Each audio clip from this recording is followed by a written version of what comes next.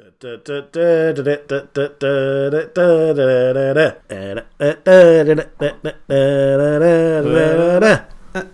it away, Chris.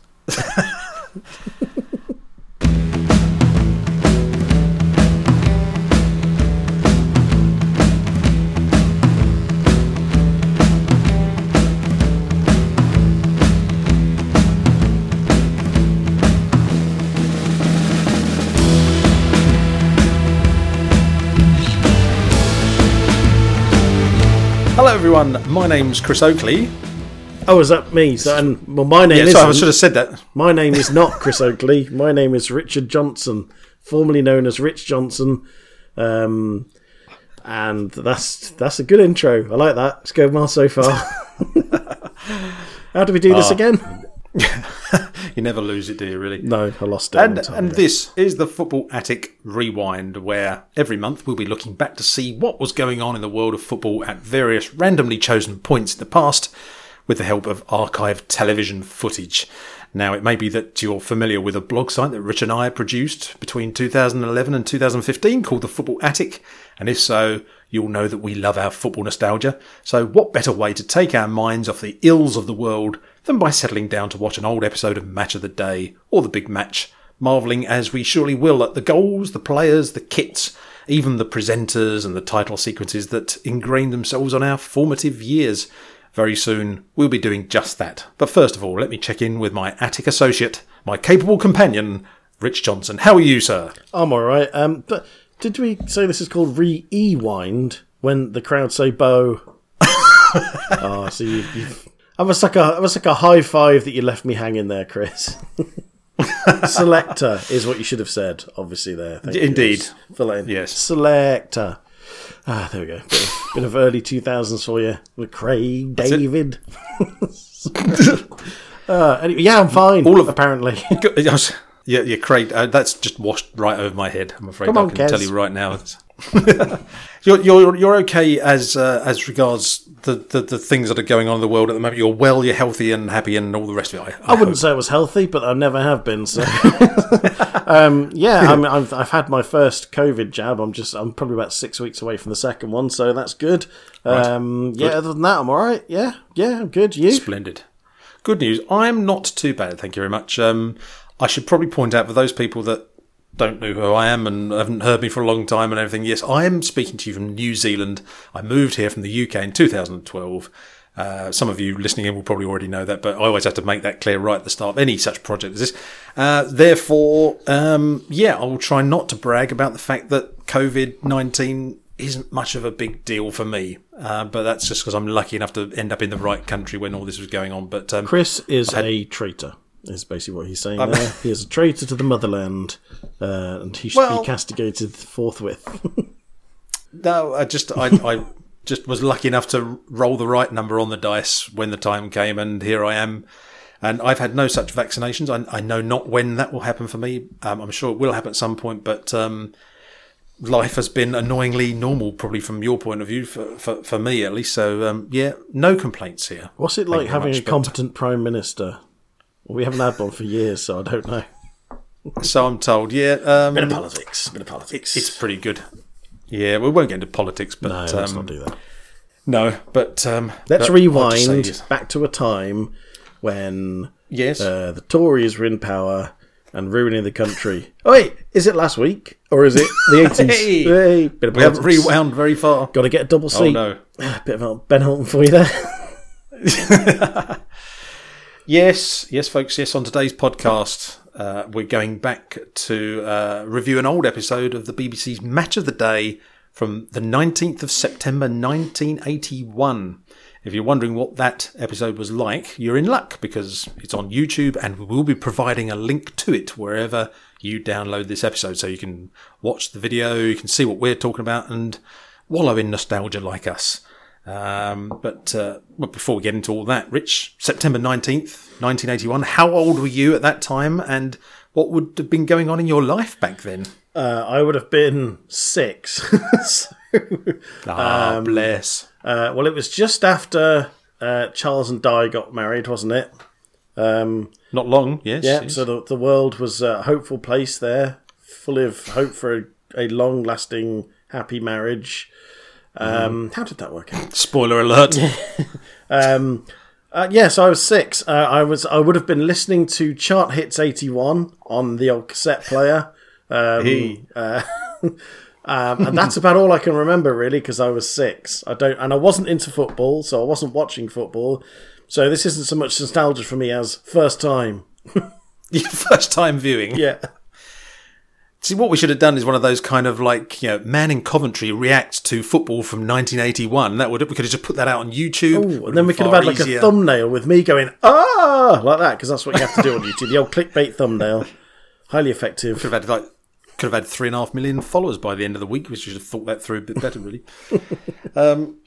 What was I doing? I'd have been just about 10 years old at the time of this, and I was I think I was just starting the last year at junior school before I went on to the big world of comprehensive school and other kids that swore and stuff. That was kind of all a bit of a new experience for me, because I had this kind of cosy little junior school that I used to attend, and it was all very nice and pleasant, and I never heard kids swearing, and it was all very nice. And then, comprehensive school changed all that, which is probably an experience a lot of people had, and it was all a bit of a shock to the system. But that, at this point, that hadn't yet happened, so I was probably relatively happy. Can't think of much else that was going on, really, at the time. I was kind of, I think I was happy enough at the time. Ignorance is bliss and all that. Oh, yeah, yes. And Star Wars figures, I'd have had those. Oh, because The Empire Strikes Back came out the year before, so I'd have still been playing with the old Star Wars figures. See, I missed all that. I was only like 6 when the first Star Wars film came out, and I can remember other kids playing with the toys. To be fair, because I hadn't seen the film, 2. It was just like you might as well have been offering me sort of little figurines of, God knows, like, Bulgarian pop stars or something, because it would have had as much relevance to me. And I sort of thought, who's this Han Solo person that people were talking about at great length? I was only 2 when the first one came out, but I still got taken to the cinema to see it, and I have vague recollections of it, other than running around the cinema to my parents' annoyance. But yeah, I had an older brother, so he was obviously collecting the Star Wars stuff, so I got into it with him, and I remember being very excited. I can't believe, actually, I'd have only been 5 when Empire Strikes Back came out. Yeah, I distinctly remember it as really enjoying that film. It seems an odd age to enjoy The Empire Strikes Back. 5. It's quite young. See, I had like mates who had all the, the Millennium Falcon and all the. Sorry to go off at a tangent, listeners. I know you're here to listen to us talking about football. Yeah, it's all part of the grist to the mill. Yeah, and they had all the toys, and they'd say, "Oh, come round and we'll sort of play Star Wars." And I was like, I don't know what the film is. I don't know who Millennium what. I just didn't know any of that stuff, and I don't know. You were more into playing Labour Leader Conference, weren't you? Setting the scene in the Blackpool, the Winter Gardens. Blackpool Party Conference. Yeah. Michael Foot making a speech.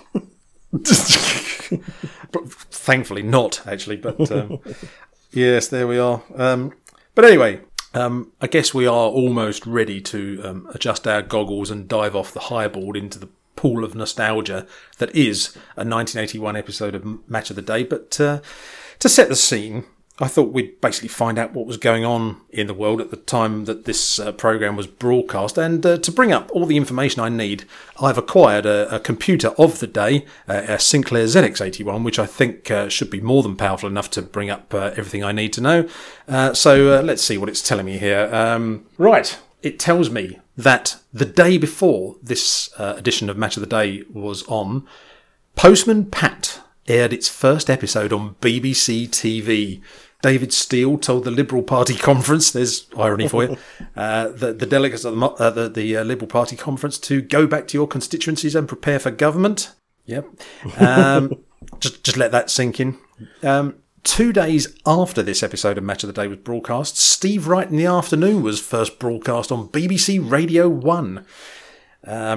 6 days after this episode, Ford announced that their best-selling Cortina model would be discontinued next year to be replaced by the Ford Sierra. Ah, bless. Oh man, the Ford Sierra, that was an ace car, that was. It was a nice car. I mean, putting that to one side, I mean, the Cortina was great. My dad had I think it was a Cortina Mark II in sort of sky blue. Lovely car that was. But I love the Sierras, but I don't think people liked them at the time. I seem to recall. I think they were a bit sort of, the fear of the new, let's say. There you go. 10 days after this episode went out, another children's animated series, Danger Mouse, would appear on the TV for the first time on ITV. Good grief. And also, there you go. See, that's why we're paying him the big money, everyone. He knows all these little references. Which bank account's this going into? I'll talk about this later. And also 10 days after this episode, Liverpool FC's legendary manager Bill Shankly died at the age of 68. Also at this point, we're less than 2 weeks away from Manchester United signing Brian Robson from West Bromwich Albion for £1.5 million. So that gives you a little sort of timestamp there. On BBC One on this day, you'd have seen programmes like Battle of the Planets. Ooh. I'll just stop there so you can get a little reference in. No? Have you got... No? I'm sure there was something like that. That'll do. Yeah, there we go. Better than I can come up with a short notice. I think that was Battle of the Planets. I think that, well, that's a strange noise I would associate with that programme. Yeah, I think you've got the right one there. There was Ryder Cup Golf on. There was Grandstand, of course, because it would have been a Saturday. And Larry Grayson's Generation Game. Shut that door. Shut that door. And if you will, look at the muck in here. In the charts, the UK number one single was Prince Charming by Adam and the Ants. The number one album in the UK was Dead Ringer by Meatloaf. Over in America, the number one single was Endless Love by Diana Ross and Lionel Richie. And the number one US album was Tattoo You by the Rolling Stones, of course. So there you go. That's kind of put you in the mood. That basically puts you slap bang just over the middle part of September 1981. And so here we are.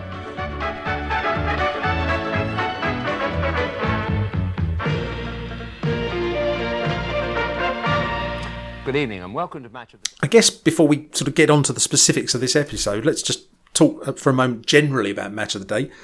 A programme you used to watch at an early age. I know you sort of said you really got into football when Mexico 86 came along and all that sort of thing, but would you have seen much of Match of the Day prior to that? I wouldn't know because my parents weren't into sport whatsoever. And funny if I was thinking about this the other day, I was thinking, how on earth? Because obviously when a World Cup's on, it kind of dominates the TV schedules. Now, prior to Mexico 86, obviously, there was only... in fact, prior to the World Cup... Actually, when did Channel 4 launch? That was 82, wasn't it? So 82, November 82. Oh, there you go, November 82. So, yes, for the 78 and 82 World Cups, which I would have been alive for, that we only had 3 channels. And the football would have been on at least 2 of those, with old BBC One and ITV. And yet... I just had no idea they were taking place, because my mum and dad just didn't watch football. And it's like, and to be honest, it was only Mexico 86 I only saw because I happened to see the highlights on the sort of 10 o'clock news because I was a bit older, so I could stay up a bit late. So I'd have probably missed Mexico 86 as well, had it not been for just seeing the highlights on the news and thinking, oh, this looks interesting. And so, no, Match of the Day would never have been on in the house. And yet the weird thing is I was aware of it. So, I would have been aware of the theme tune. And what it was, but I don't know, maybe because it was after the news or something, so I'd have probably seen the start of it and then they'd have turned it over. So, but like I say, I knew in the same way that I knew the theme tune to Grandstand and and the big match and things like that. It's just, even though I never watched them much, I used to watch Grandstand a bit because it had wrestling on it, didn't it? Back in the day, with old Big Daddy and Giant Haystacks. Yeah, Giant Haystacks, Kendo Nagasaki. And others, and many others. Yes, many others. I was never much into wrestling, and then it was really odd when I think it was the late 80s or early 90s. Suddenly it had a rebirth, not because of WWF or anything like that, but suddenly people realised, this had become a cult thing, Big Daddy and all that kind of stuff. And it was it had a rebirth briefly, and I just remember thinking, but it's tawdry crap, surely. I'm sorry, everyone, but it's Shirley Crabtree. That was Big Daddy's real name. Shirley Crabtree, indeed. But the weird thing about wrestling is that when you're a kid, wrestling's ace, and obviously, so when WWF and when they used to get pandas to wrestle each other, when that came along in the 90s, little joke there, highly effective. Taxi. Penny finally dropped. Thank you very much. So when kids watch that in the 90s, and like I'm sort of sitting there thinking, it's so fake though, it's so fixed. And then when you actually go back to the 80s and look at wrestling, you realise it was so fake and fixed. It was like, but it was just as bad, but you didn't realise it because you were a kid. Well, there you are, you see. Yeah. I just remember it was sort of like, it just seemed really tawdry, like they'd sort of say, and this week it's coming from the municipal baths in Bradford, and there'd be all these kind of 70-year-old women with their handbags sort of sitting in the front row, hurling verbal abuse. 10 fags on the go, Kill him, Harold! Kill him! Gouge his eye out, Shirley! Pool of fag smoke hovering above the whole place. There's a yellowed wall, Yeah. Just like, what's the appeal about this? Anyway. Ironically as well, given the amount of smoking that was going on, most of those places had, usually had some kind of panelling on that was highly flammable. So any discarded sort of like fag ash that hit the wall, the place was going up. Oh dear. Different times, as they say. But yeah, for me, like, see, when I was at school, like Monday to Friday, my mum and dad were quite keen on me going to bed at about, like, between, say, 9:30 and 10, because any later than that, you won't get enough sleep, you won't get enough rest. You've got school tomorrow in the morning, so you need to go to bed fairly early. And then at the weekends, when I could, in theory, stay up a little bit later, there wasn't really anything much on TV I wanted to watch from about 9 o'clock onwards. It was like, I don't know, Starsky and Hutch or something. Well, okay, maybe, but I wasn't massively into Starsky and Hutch, and most times, like during the year, there'd have been some crap second-rate American drama thing that they'd put on, or some like B-rate film. And it's like, okay, it's a Saturday night, I've got a chance to stay up a bit later and maybe hold out for whenever, 10:15 or something when Match of the Day was on. But there's nothing to encouraging me to stay up a bit later. I don't want to watch some, rubbish cop show that's been imported from the US that nobody watched over there. So I might as well go to bed. So I think I kind of missed out on Match of the Day when I was that age. And it wasn't till like I got into my mid to late teens and I started going to work. And it's like, I'm practically an adult now, so I'm staying up late and I'm going to watch Match of the Day, and whatever you say, Mum and Dad, there's nothing you can do to stop me. I'm going to stay up. And then I would have started watching Match of the Day. But probably at this point, 1981, I was 10, but I don't think I'd have seen it. I sort of clips. I used to prefer watching Football Focus and On the Ball, because that was like Saturday lunchtime, and they would show lots of highlights from different games. Well, funny you should say that, because I'm just trying to think. Obviously, I got into football in 86 because of Mexico 86. And I don't think I watched Match of the Day for quite a few years afterwards either. I used to, like you, watch Football Focus. I remember very distinctly one of the first Football Focuses, or is that Football Foci, that I ever saw, which was when Oggy scored against Sheffield Wednesday in, I think, December 86, something like that, yes. When he scored from a goal kick. Scored straight away. Brilliant. So so like you, I wouldn't have actually still watched Match of the Day. I'd have watched whatever it was when they used to actually show live matches, on the rare occasion they showed them. Yeah. But then that was about it. Yeah, still don't think, because Mum and Dad wouldn't have wanted to watch Match of the Day, so I wouldn't have seen it. And we only had, we had two tellies in our house. We had a colour one downstairs and a black and white one upstairs. And I occasionally used to go and watch, I remember watching England versus Scotland on the black and white telly upstairs once. So I don't think I did watch Match of the Day for many years. Probably not until I was like you, sort of in my teens, and then stayed up.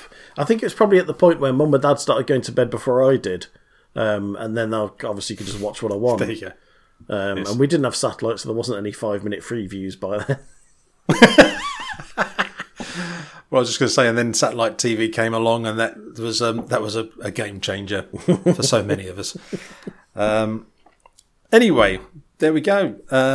So this episode of Match of the Day begins, and we get the title sequence. We get the theme tune by Barry Stoller, which was written in 1970. It was the second theme tune for Match of the Day after Drum Majorette, which is that one that used to go, which was they used that in the 60s, and then they replaced it with the classic Match of the Day theme tune, which of course pretty much has stayed in situ ever since. Classic theme tune. The one.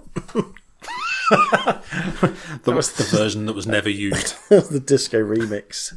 They must actually. The Match of the Day theme must have had a disco remix. Everything had a disco remix back in the late 70s, early 80s.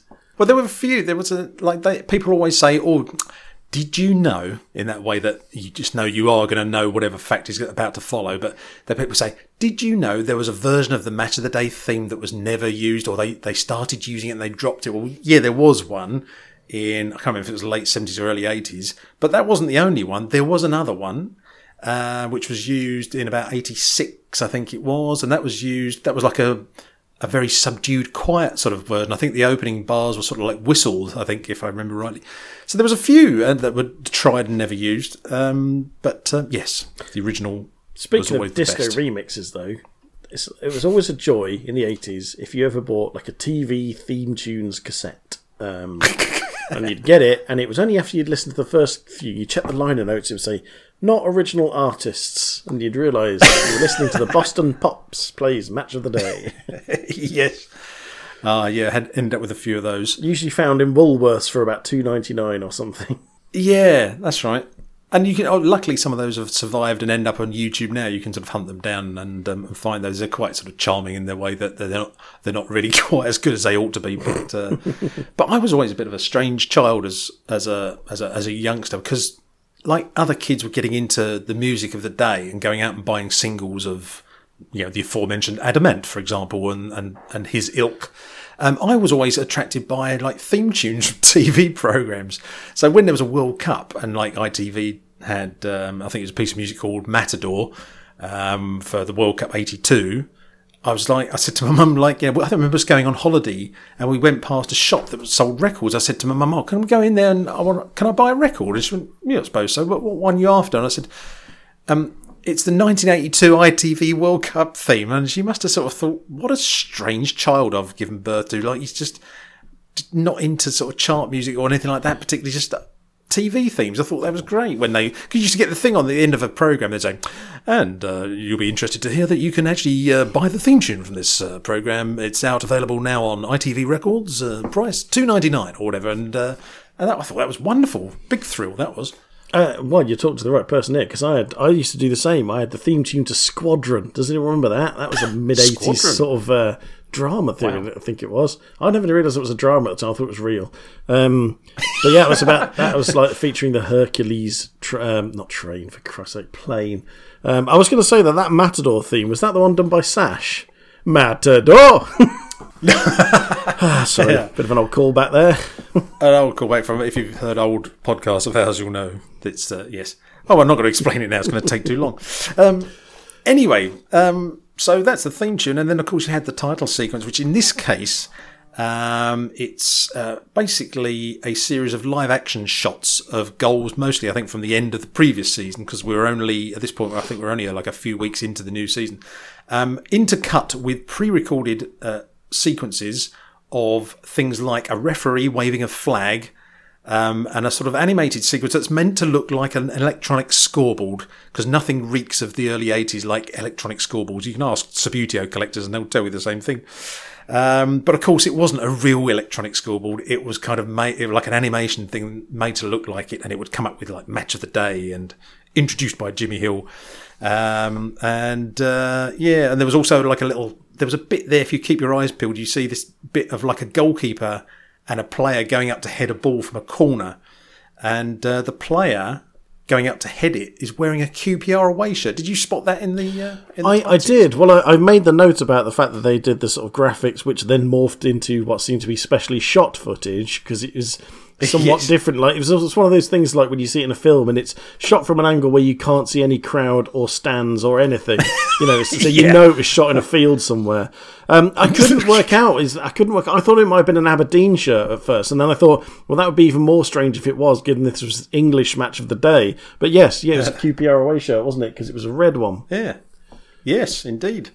It was at a football ground, but I don't know which football ground. I'm sure somebody out there probably knows. QPR, possibly. It might have been QPR, might have been, or being, BBC and everything. It was probably, I suppose QPR would have been the nearest, wouldn't it? I suppose to like Shepherd's Bush, I think so. Yeah, there you are.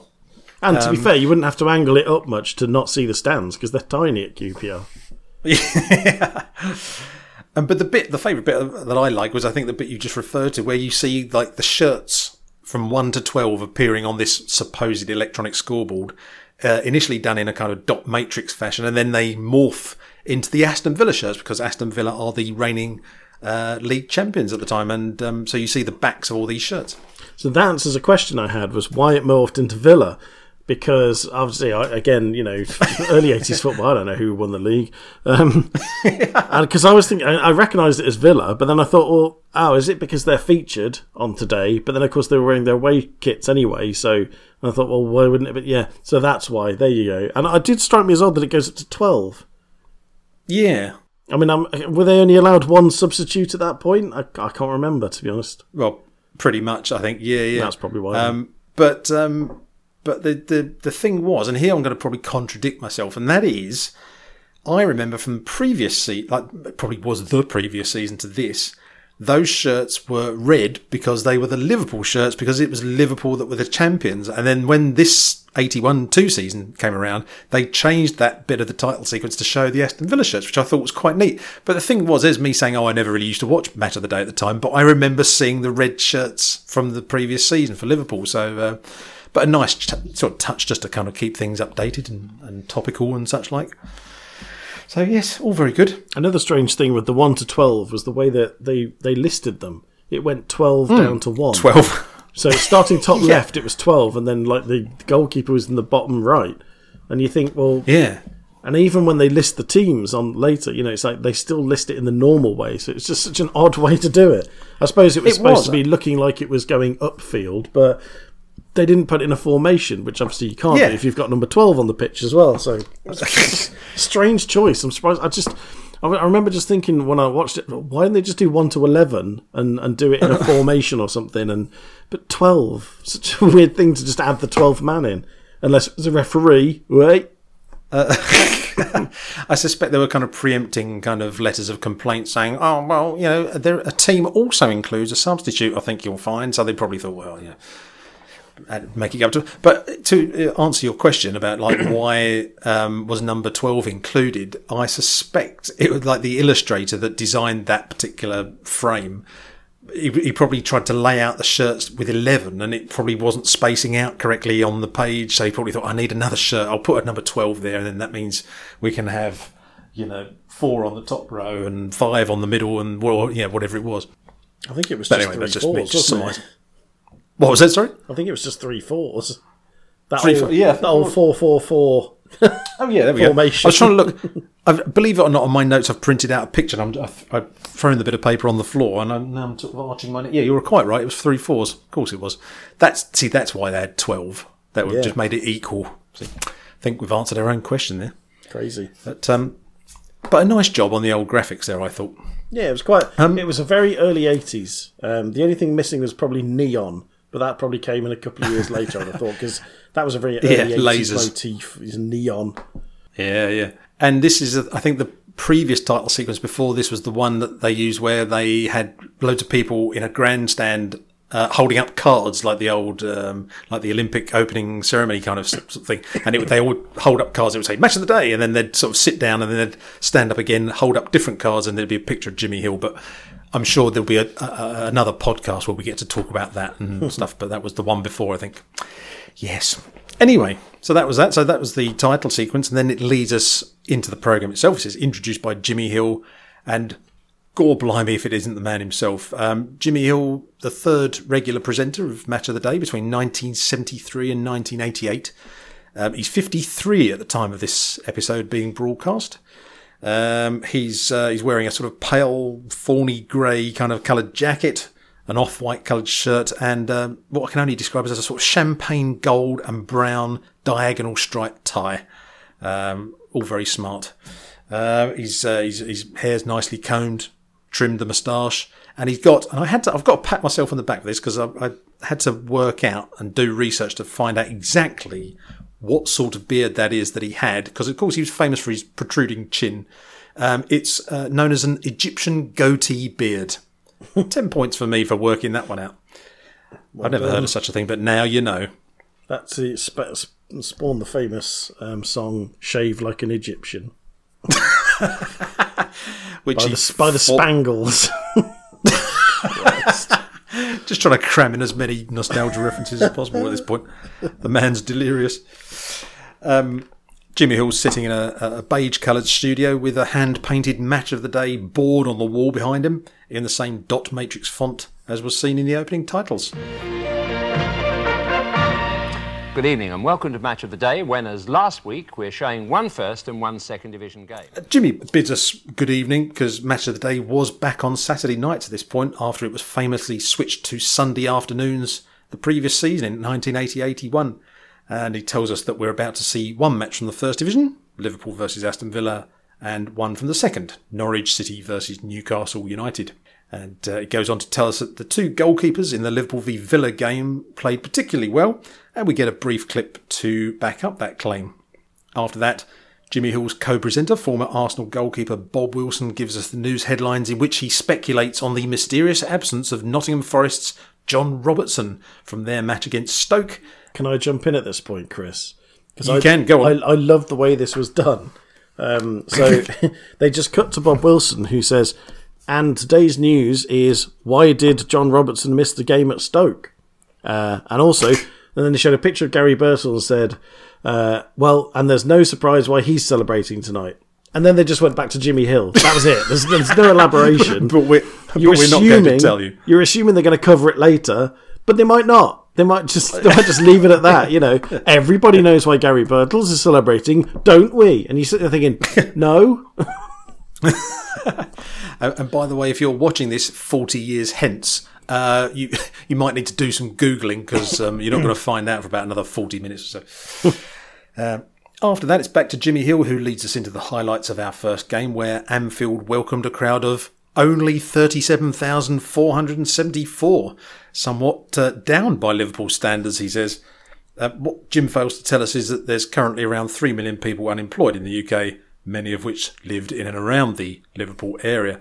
Rich, that was a bit off, wasn't it? Jim commenting on Liverpool's home attendance. I mean, they weren't the league champions at this point, were they? So, well, I wrote down a crowd of 37,474, pathetic.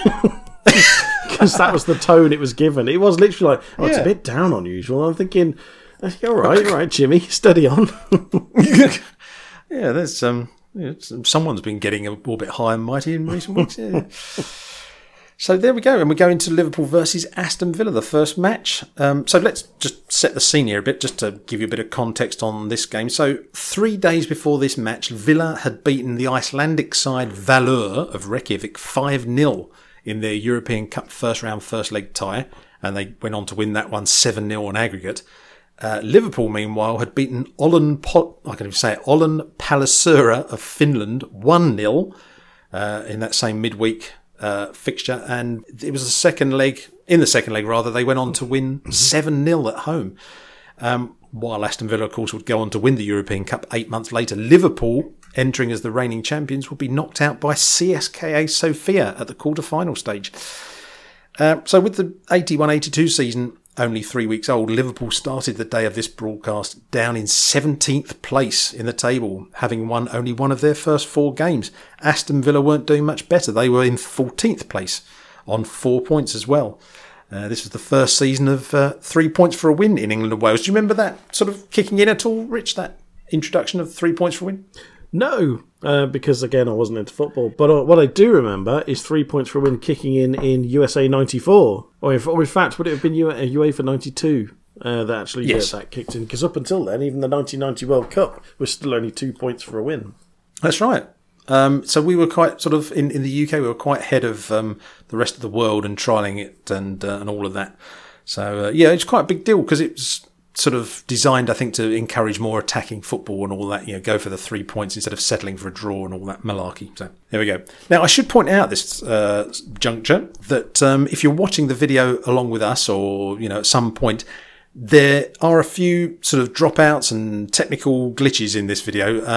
Essentially, we chose this episode of Match of the Day kind of at random before we actually watched it, and we committed to focusing on this. It wasn't until we watched it that we found out that there's a section of about 30 seconds-ish fairly early on where basically whoever recorded this off of satellite TV had lost the signal to the satellite, and that means that you don't get to see the football in that short period. So apologies, circumstances beyond our control. Nothing happened, and all that. though. Nothing happened. Nothing much happened. Boring 30 seconds. And there's also a few sort of very brief sort of freeze frames that happen as well during the latter part of or throughout this video. So again, apologies for that, but hopefully it doesn't take anything too much away from your viewing pleasure on that. Anyway, just before we sort of talk about the match and stuff like that, first of all, a few things that we've sort of spotted, observations and stuff. First of all, the kits. Rich now. Villa were in their fancy Le Coq Sportif white away kit, very nice, while Liverpool were wearing their old Umbro, what I always call their Hitachi kit. This is sort of like a crossover period, isn't it, really, where the old kits were starting to disappear and the new shiny shirts were coming in and all that malarkey. Well, the funny thing is I'd made that exact note because I'm saying like Aston Villa looked really modern in their away shirt and their nice silky kit, and Liverpool looked really outdated by this point. I mean, this is also pre sort of Umbro pinstripe, so this is really kind of, going back. And when the material, you can tell, looks scratchy rather than silky. Yeah, and also I noticed the numbers as well. The Le Coq Sportif numbers are very modern in that sort of, the sort of like the 3D shadow, the block sort of thing that went on to become quite a sort of common theme. And Liverpool had I don't know if it was like an Umbro number set, because I noticed it was the same for Newcastle in their match. They were supplied by Umbro at the time. But they had that same sort of number set for years, even when they switched to Adidas. Because I'm trying to think, in the late 80s, they still had that same kind of number set, which was this kind of very sort of hand-cut sort of look, kind of curved numbers that look almost like they've just literally been hand cut out of material, because they just, I don't know, they didn't seem to have a sort of standard look, even though they probably were. They looked really handmade. And like I say, I think they had that sort of same font on the back of Liverpool shirts right up until probably the early 90s, I think, until the Adidas equipment sort of, the modern sort of kits came along. Yeah, I think that's a sort of classic, as you say, number set that was used there. Like so many teams had that for years and years and years. And I just think there must be a font somewhere. Somebody must have actually done a font. I mean, I don't know how you would do the letters for it, but the numbers. But as you say, it's almost like someone has designed, like has actually drawn out some numbers with a pen on some paper and then handed that bit of paper to a tailor or someone and sort of said, cut some numbers out that look like that. Well, yeah, because the way that the number 5, it's sort of like, it's difficult to sort of say really, but there's the lines, the straight lines, the curves on like number 3 and stuff like that. It's very sort of distinctive, like it's been handwritten first and then transferred to like fabric. Yeah, the one I noticed it the most on is number 9, because the loop of the 9 at the top is very squashed, and it's got quite a long tail on it. So normally you'd like a 9, the top part would be about, half of the height, and then the tail at the bottom. In Spain, I suppose on a digital clock it would be. But on this, the loop of the 9 at the top is like almost a third of the height, and then the tail is like 2/3. So it just looks really handmade. And yet, when you actually look at them down the years, they are very consistent. So obviously it was a proper, number set, but it just had that lovely handmade sort of very sort of 80s look about it. Yeah, absolutely. And as you said, that sort of 3D block effect on the Le Coq Sportif kit would have been seen in the following World Cup about a year later, or just under a year later, on the shirts of teams like Italy and Argentina who wore Le Coq Sportif, and that would have just given me a perverse thrill at that age, at 10 years old, seeing like a 3D font on the back of the shirts. Wow, that's amazing. I loved all that kind of stuff. And I mean, that font still exists to this day in some form or another on someone's shirts, particularly when there's a World Cup, but it just never seems to go out of fashion. But obviously not quite as popular perhaps as it used to be, but a very versatile font nonetheless. All very nice. And of course, one of the early sightings of pinstripes on the Aston Villa shirt, and which we would see on the Norwich shirt in the second match as well. So, yes, there's that. 2. The ball, it was an Adidas, I think, Tango River Plate, I'm going to guess, because that would have come in the 1978 World Cup. not commonly seen in the UK at this point, but I think in this particular season you did start seeing it sort of crop up and time and time again. So again, it's like you're seeing in Liverpool a team wearing an old kit but playing with a brand new modern ball. It was like a slightly jarring kind of juxtaposition of things there. Nice ball, that. Very nice. That's one thing actually I did wonder is so I mean, like, obviously in the by the time I got into football, the league generally used the Mitre Delta of football, but I don't know. There didn't seem to be an exclusive agreement, because I remember the Tango being used quite a few times in the league. So I do find that odd. Whereas obviously now you have like an official ball for the Premier League and for the EFL and all that lot, but I'll say the Mitre Delta seemed to be like almost the de facto ball, but the Tango definitely cropped up a lot. So I don't know if there was an official ball or if just kept sneaking it out. Well, sort of yes and no. I mean, I don't think there was any kind of cross league agreement like you will use this ball. So it was down to the individual ground wherever a game was going on, and they would just say, "Oh, we'll use that one." But and I know this to be true because I wrote an article about it for the Football Attic blog way back in the ancient mists of time, that there was this ball, and it crops up in the second match, and we'll come on to it, which was a white ball with like a red stripe around the middle of it, like red patches. And that one was, how can I put this? I think 3 different manufacturers made their version of it, like white ball, red stripe around the middle. One of them was called the Football League ball. And yet it wasn't used across the whole league. Like I say, it was just down to whichever ground a game was going on, and the people at the ground, will use that. So in this case, they just picked a Tango ball. But in the second game, we would see that Football League ball. And I think Sondico made one of those 3. I can't even remember the detail of it. I wrote about it years ago. It's probably on the blog somewhere. But anyway, come back to that. But nice to see the old Tango ball there by Adidas. The referee was George Tyson of Sunderland. He was a FIFA referee from 1978 to 1990. Commentator John Motson. Happy to hear John Motson's dulcet tones. Was he one of your favourite commentators at the time? Yeah, I always liked John. It's a bit like Jimmy Hill. It's a bit of a love-hate thing with him. A lot of people didn't like Motson, and a lot of people couldn't stand Jimmy Hill. I like the pair of them, personally. I always like them. So, yeah, it's just, it's like, I think we might have described it once as sort of slipping into an old pair of shoes or something. It's like, that comforting voice of the familiarity and recognition of John Motson's voice when watching football. Absolutely. And like in the case of Jimmy Hill, was very sort of avuncular, just sort of like, as a 10-year-old, you sort of go, oh, seems like a nice bloke and he seems to know about football. No complaints. Carry on talking about whatever you're talking about.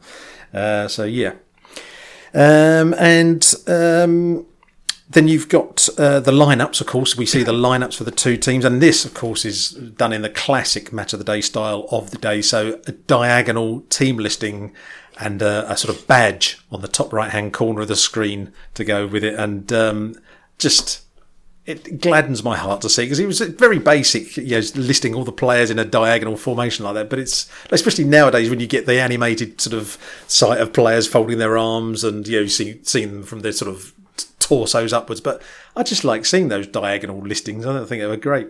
It's a classic look, isn't it? Can't go wrong with that. I do like the fact that, this always intrigued me as well, because the badge at the time for Liverpool, that it was a weird situation where you had a club badge which wasn't the same as the one on the shirts. Because Liverpool's club badge, as it had been for a long time, was the one they eventually adopted in the late 80s, which was the Liver Bird inner shield with Liverpool written underneath it. But that had been their sort of official club badge for years, but it wasn't on the shirts. And I always found that quite interesting, because that would be one of the ones you got in your Panini sticker books as well. You'd get the club badge, not necessarily the crest that was on the shirt at the time. Yeah, quite so. Yeah, if you look back in through the older episodes of Match of the Day, going back into the 70s, you see some really odd badges that they used on those captions. Like badges you think, where did you get that from? Like as if they went, anybody got the Stockport County badge? No, I haven't got it. What? Do you know what it's like? What does it look like? Well, it's got a kind of like a ball and just draw it, will you? Can you just draw it and we'll use that on the... It's almost like they've done that, like a last minute sort of sketch job. And you see one or two of those are quite funny. Well, it's like I said, you get that a lot in Panini because obviously the Panini badges tend to be the sort of federation badges. So like when you get the World Cup ones, like the Germany one was never the sort of round crest that Germany has on its shirts. It was always the kind of weird DFB lettering in that kind of weird sort of 70s jagged font, kind of lots of triangles. I think nowadays it is. I think in Panini albums it is the sort of crest, but I don't know if that's because the DFB have actually changed their badge to reflect that anyway. But yeah, I always used to find that really interesting. It's one of the things that I love about this sort of older football things, and I think we've talked about this before, is where things were non-standard, where literally it happened to be depended on who happened to be in the reprographics that day as to which badge you got, and just the complete sort of, it's a bit sort of naive in effect, and a sort of a lack of corporateness about it all, that there was this kind of bodged together sort of feel about football in the 80s and the 70s, and I love that. It's like it wasn't sort of all slick and overproduced. It was literally like kind of. But then I suppose that's how football was. If you think about it, nowadays you'd have a media team for each, football team you've got out there. Whereas in the old days it would have been, the club secretary called Doris or something, who would have been typing up on a manual typewriter. And I just love that kind of, and I just love that kind of, that sort of cottage industry aspect to it, But even though football in the 80s was big, it was still, in terms of an actual global product, it was tiny, and it was still very much along the lines of, your local, I think we've said this before, like your local businessman made good would be your chairman, pumping like a couple $100,000 into the club a year, Absolutely. So looking at the lineups on this, we've got Ronnie Whelan on the bench for Liverpool. He was brought in as a younger replacement for Ray Kennedy, who was sort of seen as one of the older throwbacks to the great sides of the 1970s. No Ian Rush playing just yet. He made his debut the previous season, but he wasn't getting much of a look in at this point. But I think at this point, Rich, it was like people were looking at Liverpool and saying, okay, yes, you've been successful, but some of your players are getting a bit old now. And so one of the first ones out the door was Ray Clements. He went to Tottenham. And as I say, Ray Kennedy, he's getting a bit old, so we better bring in Ronnie Whelan and we'll sort of drip feed him in. And Ian Rush as a sort of young kid, effectively, from Chester City, and we'll give him one or two little sort of starts and hopefully he turns out all right. So this was sort of Liverpool planning for the future a bit, but not many signs of the new players sort of coming in. They would come in eventually, some of them in this season. No Ronnie Whelan. Like you say, they mentioned the Grobbelaar. I mean, he was 23 at the time. And it's like, right. I just wrote bless him on the notes. 23-year-old Grobbelaar. That's just bizarre. Young Master Grobbelaar. Mm-hmm. Yes. For Villa, Terry Donovan was a replacement at number 8 for the injured Gary Shaw. I saw that name. I thought, I've never heard of him because I'm not sure I was collecting Panini stickers in 1981. I might have been. I can't remember exactly. But anyway, I don't remember any Terry Donovan. But anyway, apparently he made his name at Grimsby Town and he was largely kept out of the Villa side by Gary Shaw, who's like the big new star of the team at that point. And he was, however, Terry Donovan, one of only 14 players used by Villa on their way to winning the league title in 1981. So he's got that notoriety. But anyway, he was involved too. How do you replace an institution? That's been the question facing 23-year-old Bruce Grobbelaar since he took over in the Liverpool goal from Ray Clements. But he's possibly... And so we basically we start seeing the match, and we're not going to talk about all the kind of boring technical stuff of football, like formations and stuff like that. That's not what we're here for. We're here to sort of point out sort of the things, the peripheral things that we sort of saw. Like, for instance, Rich, the pitch side advertising hoarding is always an absolute joy when you're seeing an old match like this. Any particular names on the advertising boards that leapt out at you? There was. I got a great one from the second match. From this one of the ones that I really did like was it says your local off license is, and then I missed the actual first part because I didn't go back and rewind it. Someone and nephew. You've probably written that one down though. I guess. Yeah. Ash and nephew. There we go. I love that. But one thing I did notice actually that really surprised me was how many of the advertising hoardings there are still around as companies now. Because a lot of the time when you look at these things, you obviously have a lot of local businesses and stuff, but obviously with it being Liverpool, they had a lot of more international brands. But it's really surprising how many are still going. Yeah, I think it was something like about 80% of the advertising hoardings are companies that still exist, which I was really surprised with. Yeah, absolutely. Yeah, I mean, familiar names really from the past: Strongbow cider, Duckham's oil. Hitachi, of course, this being Anfield, and Liverpool were sponsored by Hitachi, but weren't able to wear the names on the shirts at this point, not on TV anyway. And yet I counted 5 different advertising boards around the pitch that said Hitachi, which was like pretty blatant, in-your-face advertising. That really, but this was the era of electronics companies. I mean, nowadays it's obviously all betting. I'm just going to put my grumpy old man hat on there. But back then, in the early days of shirt advertising and advertising boards and things, companies like Hitachi and companies that made fridge freezers and stereos and all that kind of stuff. So that was the kind of the de rigueur for that era, really. And yeah, your local off license is Ash and Nephew. And I was like, this is on prominent, like in 2 places on the far side of the pitch. And I was like... And near the middle of the pitch as well. So they would have paid a lot for that advert. Yeah. Because it was almost, in fact, it was on the halfway line pretty much. Yeah. And I was thinking so a local off license has got a prime advertising spot. Like, if you look up, how things have changed in a book of quotations, they'll just show you a picture of that.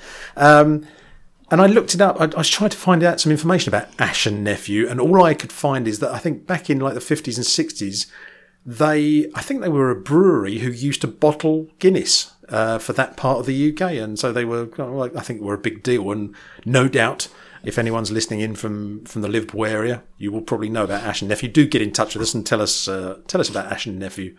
Oh, that's me relies. I just love the idea. I was just going to say, yeah, I just love the idea though of someone from Ash and Nephew going down to the ground and looking at the advertising hoardings, going, "Who's this Hitachi fella? Get rid of that, like stick our board in the middle, son." Or whatever the accent would have been at the time. Relatives. Do your relatives? So you might know about this stuff. Yes, and they all drink heavily, so So, I mean, amongst the things that I spotted when we were watching this, there was, whenever there's a replay, you get the classic circular R symbol, BBC TV underneath it, which I still say they should have that. Like some kind of R. They used to have, sometimes they'd have like a flashing R in the corner with a World Cup. Can't beat that in my book. I made the note of that as well, because what I noticed about it was a really fancy graphic. It was like, so a lot of the sort of this sort of World Cups in the 70s, when they started having replays, had that sort of flashing R, which would of course been, very computer blocky, pixelated. But this was like a proper designed graphic, a really fancy R with the BBC lettering underneath it, and then a kind of almost like an elongated circle. I think you call them ovals, over the top. So, but the weird thing was it only flashed up for half a second and then disappeared. So that's right. You could have missed it completely. It's just because like the public would have thought, wait a minute, time has actually slowed down to half speed. What's going on? I've just seen this. What's happening? What could be going on? And write a letter to my MP about this. I think they should bring back an R. Some kind of R symbol or logo in the corner for replays. And they're not. Can you imagine if they did that? It would just be like people like, why are you putting this on? We know it's a replay. Yeah. Dear. Another glorious moment. I don't know if you spotted it. There was a moment where I think it's in about 12 minutes 33 on the video.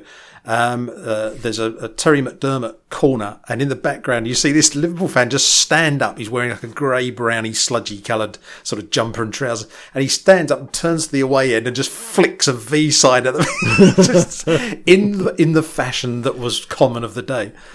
But that's another thing with the crowd, of course, is that, virtually nobody's wearing replica kits because they weren't massively a thing at the time. And it's such a strange thing to think back to, replica kits would have been a thing by this point, but not so massive that everybody had to have one. And obviously look at a crowd nowadays and it's like a sea of whatever colour that team happens to wear. Whereas back in the 70s and the early 80s, it was a sea of brown. Because coats, that's what, and flat Parkers. Yeah. But the thing was, I actually at some point in this game saw, and I think that was during a corner, when a corner was being taken, I saw a kid wearing a Liverpool replica shirt, and he stood out like a sore thumb because he was literally the only person in amongst about 5,000 in that corner of the pitch who had it on. I could just see the end of the word Hitachi coming off the end of his shirt. So I think he was wearing it over the top of another shirt. But that just goes to show how much that sort of thing had kind of infiltrated everyday life, which wasn't a common thing, of course, back then.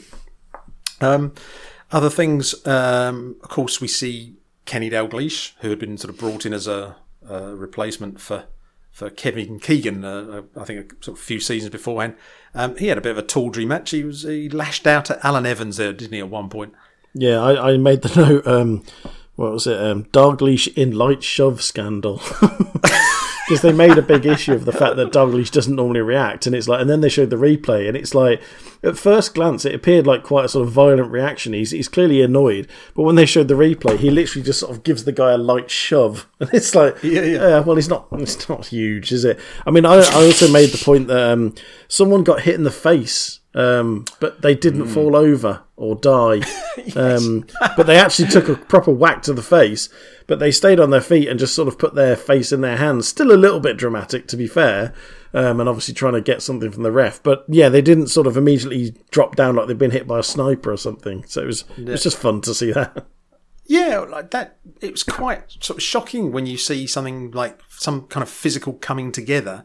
And as you say, by today's standards, you expect them to suddenly drop to as if they're being hit by a bullet, and roll around the floor. And I think the one you were talking about, it was Ray Kennedy who got sent off. Yes. And it was an incident with Alan Evans, again, of Aston Villa. And it all happened very quickly. And the replay only sort of showed half of it. It was like the aftermath of it. But I think what happened was Alan Evans went in for a challenge on Ray Kennedy, and I think what happened was he turned around and sort of pushed him, but I think he tried to headbutt Alan Evans. It's really quick. You've got to really concentrate and strain your eyes a bit. And that's why Alan Evans then puts his hands over his face as if he's been headbutted. But he doesn't fall backward like a felled timber. He just sort of rubs his head and goes, "Oh, that hurt a bit," and then just carries on, just jogs off. And it was, and similarly when Alan Evans had a bit of a lunge in, I wouldn't call it exactly a two-footed tackle, but he sort of went in for a bit of a strong sort of challenge on Kenny Dalglish, and Dalglish just instinctively just swiped his arm around as if to say, bugger off. But it was like, Alan Evans is going to get booked, and I thought, for what? A bit of a, because and Kenny Dalglish, I don't think got booked. He would have got probably sent off for flinging his arm around probably these days. So yeah, it was all a bit footballers different. These days, eh? I tell you. But much was made of Jimmy Rimmer and Bruce Grobbelaar, the two goalkeepers, because, spoiler alert, this was a 0-0 draw, which kind of... It was an exciting 0-0 draw, though. Apparently, so they kept telling us. Well, yeah, because here's the thing, of course, in this episode, you get two games, and obviously what the BBC did, probably like ITV as well at the time, is they just sort of went, right, okay, like a week beforehand, let's look at the fixtures. We're going to have to go to two. We've only got enough cameras and people to go to two matches. Let's pick the two that we think will be all right. And of course, they didn't know if it was going to be a good match or not. So they were sort of putting all their eggs in like a couple of baskets, let's say. And it was like, well, if it was a bit of a crap game, they just had to sort of try and make a positive, portray it in as positive a way as they could for the listeners and the viewers, indeed. And to be fair, it wasn't too bad. It was, the second game was actually, I found more boring, and that actually, it wasn't 0-0. It was quite funny, just watching I'm trying to think, near the end, it might have been, I think it was Kennedy that had a shot, or was he off the pitch by this point? I can't remember. Someone had a shot very late on, and it looked like it was going in, but it hit the post right across the goal. It was just like, oh, come on. And it was entertaining, actually. It was for a 0-0. There was a lot of shots going on, and I think they made the point as well, and in tying in with the 3 points for a win, that within in the last sort of 15 minutes, both teams seemed to be actually going for a win and seemed to be trying to score rather than just sitting back and taking the point. So it was good to watch. It was quite funny though, because one of the first notes that I made in the first 10 minutes was, this is like ping pong football. It's like everyone seems clueless as to how to trap the ball, or every single pass was going awry. And it was like, and you're thinking, this is, Liverpool here, and Liverpool and Aston Villa at the time, and yet they just kept giving the ball away. But then, to be fair, they settled down soon after that, and it actually turned into a pretty good match. Indeed. So. But yeah, it was. They sort of on Match of the Day, they sort of portrayed this as being a show for the two goalkeepers, Jimmy Rimmer of Aston Villa and Bruce Grobbelaar. Jimmy Rimmer, I'm just looking on my ZX81 here. The details it's bringing up for me here. John James Rimmer. He was born in Southport. By the way, I got to mention this because it just made me laugh. If you type into Google Southport UK, underneath the box comes up, people also ask, and then there's questions underneath. And the first one says, is Southport rough? Does anybody famous come from Southport? Is Southport rough? And then the answer is something like, Southport was formerly a Victorian seaside village. So it doesn't address what do you mean rough? Anyway, do you know anything of Southport? I used to go there when, obviously, like I say, I've got relatives in Liverpool, so we used to go basically on a bank holiday Monday. We used to go up at Easter, and often on a bank holiday Monday, or the Sunday, I think, we'd go to Southport. And my overriding memory of Southport is it's a nice enough place. There's not much going on, but then I think that's because we went on a bank holiday Monday, so everything's shut, Right. But the sea is about 10 miles out. It's really shallow, and it's quite well known in Southport. Basically, when the sea is out, it's about 10 miles out. It does come in eventually, but it's so far out. So a lot of the beach is just like mud for miles, and you can't get to the sea. Last time I actually went to Southport, I had a holiday up in Liverpool for a couple of days, and me and the kids went to Southport. We went to the Southport Leisure Centre, and I nearly lost my glasses. Because I used to wear, I now have like prescription goggles because I can't see without my glasses. But I used to just wear my glasses in the pool. And then just before we were about to leave, I had really lightweight glasses as well. They had this big bucket thing that fills up and then eventually, tips over. And we said, right, just before we go, we'll do that once more. So we did that, and the water poured down. And then after it had gone, I thought, I can't see, and realised it had actually swept my glasses off my face. And then they had like a kind of rapids thing that it went round in a circle. And I thought, oh, crap, I'm going to have to follow that. So I went round and eventually got round, and there's a little bit right at the end where it kind of cuts in and there's a little bit of still water. And I looked down and I could see my glasses at the bottom of the pool. So I was like, quickly reached down and grabbed them before anyone stood on them. And they were fine. But it was just like, so that's my memory. And it was really grey that day. It was really kind of, I mean, this is the summer holidays, but it looked like really kind of abandoned and, grey. It wasn't the sort of place I wanted to hang around. So there you go. I had a feeling you might know something about Southport. I was true. It's quite a nice looking place. It's a bit like Eastbourne in that it kind of looks nice because it's the same sort of era. But yeah, it was a bit dull. So I thought he was going to do that joke about the tide went out in 1947 and is yet to come back in, but he didn't quite go that far. No. What else have I got here about Jimmy Rimmer? He recently celebrated his 73rd birthday. He joined Man United in 1965 and made 34 appearances in 9 years. 34 appearances in 9 years. Until joining Arsenal in 1974. And he was on the bench during the 1968 European Cup final, which Man United won 4-1 against Benfica. He was Bob Wilson's long-term replacement at Arsenal, and he was their first-choice keeper from 1974 to 77. When Terry Neal became Arsenal manager at the start of the 76-77 season, he brought in Pat Jennings from his previous club Tottenham, and Rimmer was then moved on to Aston Villa in time for the 77-78 season. He was at Villa for 6 seasons, winning the league title in 80-81 and the European Cup in 1981-82. But in the 82 European Cup final, he was injured after only 9 minutes, replaced by Nigel Spink. Do you remember anything about that? I remember watching that on that night. No, because again, I hadn't was watched too young. football at that point. I just wanted to check in, so I didn't want to carry on and you say, excuse me, I watched that game. So I just thought I remember Nigel Spink playing for Aston Villa against, I think it was Inter Milan in the 90s. Yeah. I think he was like the substitute keeper at the time, but he'd been brought in for some reason. I don't know. That's as far as my Spink knowledge news goes. My Spink knowledge. Rimmer is one of only 2 players to win the European Cup with 2 clubs, but he only played 9 minutes of football to earn both medals. How about that? He left Villa in 1983 to rejoin Swansea City, the team he was on loan to in 1973. He stayed there for 3 seasons, but he ended his career at Luton Town in 1986. He made only 1 appearance for England in the 1976 Bicentennial Cup friendly against Italy, a match that was played at Yankee Stadium, New York, which England won 3-2. Rimmer was substituted after 46 minutes, replaced by Joe Corrigan. So basically, what you have here, excuse me, is a man who's got 2 European Cup winners' medals, but only played 9 minutes to get both medals. He played only once for England, but it was in the Yankee Stadium in New York. And even then he only played 46 minutes, which is like one of the most interesting kind of career profiles. And yet, with the greatest respect to Jimmy Rimmer, he doesn't seem to have done a lot to actually earn all this sort of credit, if you know what I mean. It's quite glorious. The David May of the 80s. Yeah, there you go. Exactly. And he moved back to Swansea to enjoy his retirement, and he continues to live there to this day. So that's Jimmy Rimmer. What have we got on Bruce Grobbelaar? Bruce David Grobbelaar. Let's not go too far into Grobbelaar, yeah. Well, I fear I may have to. In a brown envelope.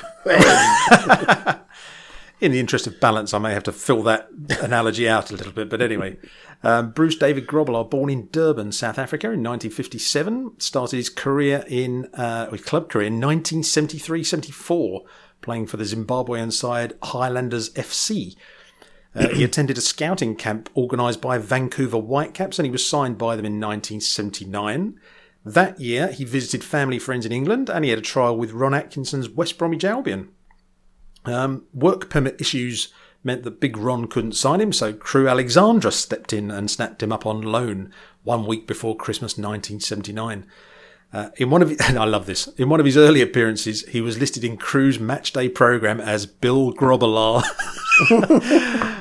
which I may now have to refer to him as from here onwards. I just think that's a much better name. Grobbelaar was signed for Liverpool for £250,000 in March 81, and he replaced Ray Clements, who moved to Tottenham ahead of the 81-82 season. This match that we're seeing him in here was his 5th one ever for Liverpool. He made his debut for Liverpool on the same day as Mark Lawrenson and Craig Johnston, but the match finished as a 1-0 defeat away to Wolves. Liverpool's opening half of this 81-82 season saw them struggle, and much of the blame was apportioned to Grobbelaar and his inconsistency between the sticks. Or to put it another way, he wouldn't stop rambling and wandering around the penalty area when he should have been staying on his goal line. By the end of the season, he'd won the League Cup and the League Championship with the Reds. By the time he left Liverpool in 1994, he'd won 6 League Championship winners' medals. He won the FA Cup 3 times, the League Cup 3 times, and the European Cup in 1984, the latter of which he won despite an affliction which caused his legs to lose their rigidity. Grobbelaar moved to Southampton on a free transfer in 1994, and he spent 2 seasons at the Dell, but it was while he was there that the Sun newspaper accused him of match fixing while at Liverpool. Along with John Fashanu and Hans Sagers of Wimbledon, he was charged with conspiracy to corrupt. Grobbelaar pleaded not guilty, saying he was only gathering evidence with the intent of taking it to the police. There then followed 2 successive trials in which the jury couldn't agree on a verdict, and he and his co-defendants were cleared in November 1997. Grobbelaar sued the Sun for libel and was awarded £85,000, but the Sun appealed. The case went to the House of Lords, who agreed that specific allegations had not been proved, but also felt that there was adequate evidence of dishonesty. The Lords subsequently slashed his award to £1, the lowest libel damages possible under English law. And he was also ordered to pay the Suns' legal costs, estimated at £500,000. Ouch. Yes, Grobbelaar was unable to pay the cost and he was declared bankrupt. Grobbelaar continued his playing career. He went on from Southampton to Plymouth, then he went to Oldham Athletic, then Chesham United, then Bury, then Lincoln City, and then 5th tier Northwich Victoria, where he played one game during the 1999-2000 season. He then returned to South Africa, where he enjoyed success as a coach of a number of teams, and at 44 he became the oldest player to play in the South African League. He was twice player coach of the Zimbabwean national side in 1997 and 1998, and once claimed that he hopes to one day return to Anfield as manager of Liverpool FC. Stops, looks at watch. These days, he crops up now and then on TV as a pundit around the world, and he still hopes to keep his hand in as a coach wherever he might be wanted. Grobbelaar, I remember a big deal being made about him when he arrived on the scene. Cause it was like, I mean, for me, I just thought, who is this guy? Where has he come from? Is this like from Zimbabwe or something? It's not like he kind of worked his way up through the English football system. It was, but obviously a character, as people tend to refer to him. I love Grobbelaar. I thought he was ace. Yes. Yeah, I really liked him. Obviously, he was the goalie when I got into football, so he was, for me, Liverpool's goalie. I just thought he was great. You know, you need people like that in the game. Not necessarily the sort of bribery bit, let's just gloss over that. But no, I thought he was great, and I thought he was really good for the game. It sort of raised the profile of it. Just going back to my earlier David May comment, I was just doing some reading up on David May while you were doing that, and it says May was named on the bench for the Champions League final and is remembered for the way he led the celebrations after the match, despite not playing one single minute of the Champions League season, the whole season. But then it says a popular chant with the crowd was David May superstar got more medals than Shearer. Love it. That just sums up football, doesn't it? It's like, you can not play a single minute of the whole thing, get the medal, and like Shearer, who dedicate his entire life, got nothing. That's funny. Dear. I remember there's one of the things I sort of read in the research. I think was that when he had this trial at West Bromwich Albion, and he thought, oh right, so Ron Atkinson, he's going to come and see me, and I think it might be when he went to Liverpool. Maybe it was when he had a trial at Liverpool. So, and what he used to do at that point was when he came out to do the pre-match warm-up, he would go into his routine of doing handstands and stuff. I don't know if you remember that from at the time. He used to do handstands and all that kind of stuff. Muck around with the goalpost and the crossbar and all this sort of stuff. And so he thought, I'll do all that. And that'll impress the manager. And apparently, like I say, I think it might have been Ron Atkinson. Or actually, I think it was Bill Paisley. Bob Paisley. What's it? Bob Paisley. I had a complete blank. I was thinking Bill, John, Bob Paisley. It was when he had his trial at Liverpool, Bob Paisley, and apparently Bob Paisley didn't come out to see him do all that stuff, and he actually went off early and didn't see Grobbelaar even playing. And I think it was only because number of other people sort of had a word with him and sort of said, look, actually, this guy, this Grobbelaar guy, he's good. You should actually sign him up. And he, okay. And then they signed him in the end. But apparently all his handstands were for knout at the time. So, yes, quite the character was our Mr. Grobbelaar. There we go. And anything else that you spotted there during the first game? One thing I did spot, and I'd spotted it before on other grounds, not so much now, but in the 80s and the 90s, I made the note of why were goal mouths on a mound in the 80s? Because when you look at the goal mouth and you look at the lines behind, like basically the pitch lines, they sort of move up, and the goal mouth is like on a mound, and it's like. But I noticed that I think Crystal Palace used to be a lot like that, and Everton I think were another one. And I just what was that all about? I've never understood, because surely the pitch should be flat. Well, yeah, but you're quite right though. Yeah, that is something you used to see from time to time. Very kind of odd, quite honestly. So I don't know what that was all about. But yeah, and then the only other note I wrote was I put full-time shit match, which obviously it wasn't, but it was just funny. Yeah, it was just. I just thought it was amusing how it was 0-0, but they had to kind of make the best of it and keep talking about it as if like, but they're two fine goalkeeping performances, which they were. It has to be said, but That was what they referred to. Did you ever go to Anfield? I think I might have asked you that years ago, actually. Did you ever go to Anfield? No, I didn't. No, I had the chance to, but I was too scared because my relatives used to sort of like every time I went up there, they'd go, "Oh, come on!" And this is in the days of the Kop, so I could have stood on the Kop. That could have been my claim to fame. But then he'd tell me like all the stories about, how the Yellow River and sort of and the crushing of it, and I'm like, you're not selling this to me at all, and it was before I realised the significance of the Kop as well. So no, I never went, and to this day I still haven't been to Anfield. But then I'm not a Liverpool fan, so I will not. I have no need to, Although that's it. I've been to Old Trafford before, but that was a works thing where we got a. It was a bit David May. That was actually. It was my mate and the boss of the department had worked on this project with this company for like a year. And at the completion of it, they had like a seat in the sort of executive boxes at Old Trafford. So they said, "Oh well, what we'll do is we'll take you up for a match then." So it was against Bayern Munich, but my boss couldn't go, so I went instead. I had nothing to do with the project whatsoever. Yeah, literally the David May of corporate hospitality. Oh, nice. That's good. It's always nice when these things happen. So after the match, we then get the sort of summing up afterwards, and Jimmy Hill suggests that we take another look at Jimmy Rimmer's best saves using a fascinating new technique known as a camera behind the goal. He points out Liverpool's current problem with scoring goals and their perceived lack of confidence, and he also suggests they've been lacking a Steve Highway type player who can surge at defences and unlock them, before showing a clip of Kenny Dalglish being deprived of the ball by an Aston Villa player. Pathetic. You call yourself a replacement for Kevin Keegan. Finally, do nothing, that lad. No, he's destined to be forgotten by history. Finally, Jimmy Hill leaves the last word to Jimmy Rimmer himself to talk about posts and crossbars. Rimmer says, "Well, they always say hits the post, the bar, but that's what they're there for, innit? If it beats me, it's good judgment. If it gets the post or the bar, people say it's the post or the bar, but we do these things. Bruce knows that if it hits the post or the bar, it beats us, but it hasn't it's not gone in the net, has it? And this is what it's all about."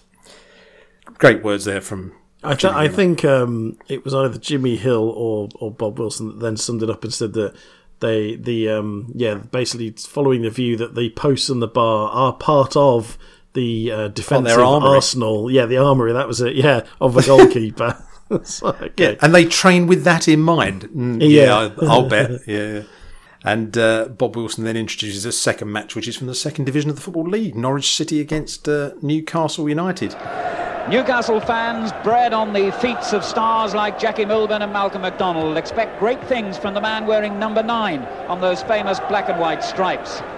The latest player to fill the role is Imre Varadi, who ironically might have been playing against them today.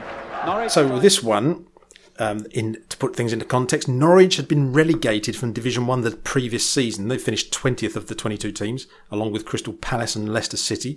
Newcastle, however, had finished 11th in Division 2. They were sort of stuck in Division 2 at that point for a few years. Prior to this game, Newcastle were in 19th place in the table. Only one win from their first 3 games. Norwich, they were 7th with 7 points from 12. So, once again, the kits rich on this one. And this, I'm sorry, I have to jump in here because I've said this probably countless times on other podcasts. That Norwich City kit was the one when I was a kid. I'm a West Ham fan, and I was besotted with that Newcastle kit because it was with that Norwich kit, I should say, because it was Adidas. It was the new pinstripes thing, and I thought it was like the bee's knees. It was like the best thing ever. And compared to the Newcastle kit, which is all right, Umbro and all that, but it just looked so great and modern. But what did you make of the 2 kits on show in this one? No, I totally agree. The Norwich one looked ace. And I loved as well, they had like a panel on the side of the shorts. So they had red shorts, green shorts. But where the Adidas stripes were, they also had a panel either side of it, which looked really nice. And again, sort of a modern touch. And again, exactly the same as the Liverpool and Villa match. The opposition's shirts, so Newcastle in this case, just looked really dated. And they still had I think theirs was an Umbro design. Norwich was Adidas. And again, the Umbro design just looks so old. It looked like that scratchy old material. It had a big flappy collar on it. And it just looked like it was like the end of the 70s rather than the early 80s. So it is really interesting to see that transition period and sort of see the, which manufacturers were kind of going for it. But yeah, the Norwich kit does look really nice. And it's, of course, it's a sort of silky, proper sort of shiny material. So it looks proper boss-like. Oh, I just loved it. All those new shiny kind of kits that were coming out, and Adidas were bossing it at the time, I have to say. The Newcastle tracksuit tops you might have seen, on the back of those you had the circular Newcastle Brewery's star logo on the back, which of course that star logo would end up on the front of the shirts in successive seasons. But just saw that as one of the players was warming up on the pitch side there, running up and down. The ball, it was one of those red striped balls I mentioned earlier on, I think a Sondico one, which I quite liked at the time. Nowadays it slightly bothers me because when the ball rolls, if it rolls a particular way, you see that red stripe kind of going round and round and round, and it slightly distorts, like it's like an optical illusion. It distorts like how the ball is flowing and rolling on the pitch, but quite a novelty really. I didn't really like it. I always thought that looked really dated, that ball. And I don't think time has been that kind to it either. It just looks... It's a very odd sort of look, really. I don't think it's one that's ever been sort of necessarily repeated or kind of... And I can see why. It's just a bit strange, really. I vaguely remember a few people, like football managers at the time, saying, look, I don't like these balls because when the ball's in the air and the player's going up to hit it, he's got to... Like I say, the stripe kind of rotates in a way that makes the eyes kind of a bit confused. And sure enough, I think it was only ever used during this season. It didn't last anything beyond. It's good to see that blaming the ball for things is, a tradition that's been there for a long time. Indeed. Pitch side advertising boards on this one. What did you find? I found two great ones. One, I know what you're going to say. Okay, so one of them is Commando Kills. Zing, that's a number one. Two words in capitals, in kind of military-style capitals, but you kind of don't know what it is. And then it's like underneath, I think it says wheat and barley. So I'm assuming it's a beer or something, Well, yeah, I thought that. Yeah, it says in wheat, in barley underneath. Oh. So I thought, well, it sounds like exactly what you said, like a beer or a drink of some sort. But I thought wheat. So what is it, like a cereal or something like that? Or you wouldn't have barley in a cereal, so... What but is also it? We need to Commando know. Kills, and it's like there's a kind of dagger there, almost like the kind of the SAS Who Dares Win sort of logo, with it. So I didn't actually look at what it was. I wondered if you had, but yeah, it's just really. Yeah. And again, that was kind of on the halfway line, almost. Yeah, it's like Commando Kills, it's in massive letters. What's this? What service is this advertising? If that was like 20 years hence, you'd think, oh, it's a video game or something. But it's like. Commando Kills. If that is a beer, that's quite a fierce name for a beer. Like, I'll have a bottle of Commando Kills and a gin and tonic for the wife. Well, bearing in mind as well, in the sort of early 80s, like beers didn't tend to have sort of funky names like that. That was sort of very much the sort of probably 90s thing, really, kind of giving beers trendy names and stuff. Like craft beers and things. Yeah, exactly. Yeah. But the other one that I noticed that I just absolutely loved, I mean, this is something, I have looked it up and there's no evidence I can find of it, was R.D. Brooks and Son Stone Enamelers. Yeah, yes. What? I saw that and didn't write it down, but yes, I did see that. I was like, was that a big deal? Was it in those days? There was a lot of stone enamelers that were going around? Yeah, I mean, that's the thing. It's like, okay, I mean, are they talking like stones as in precious stones? Or just stone. Yeah, I think. And why it must be why is it so important to stick enamel on it?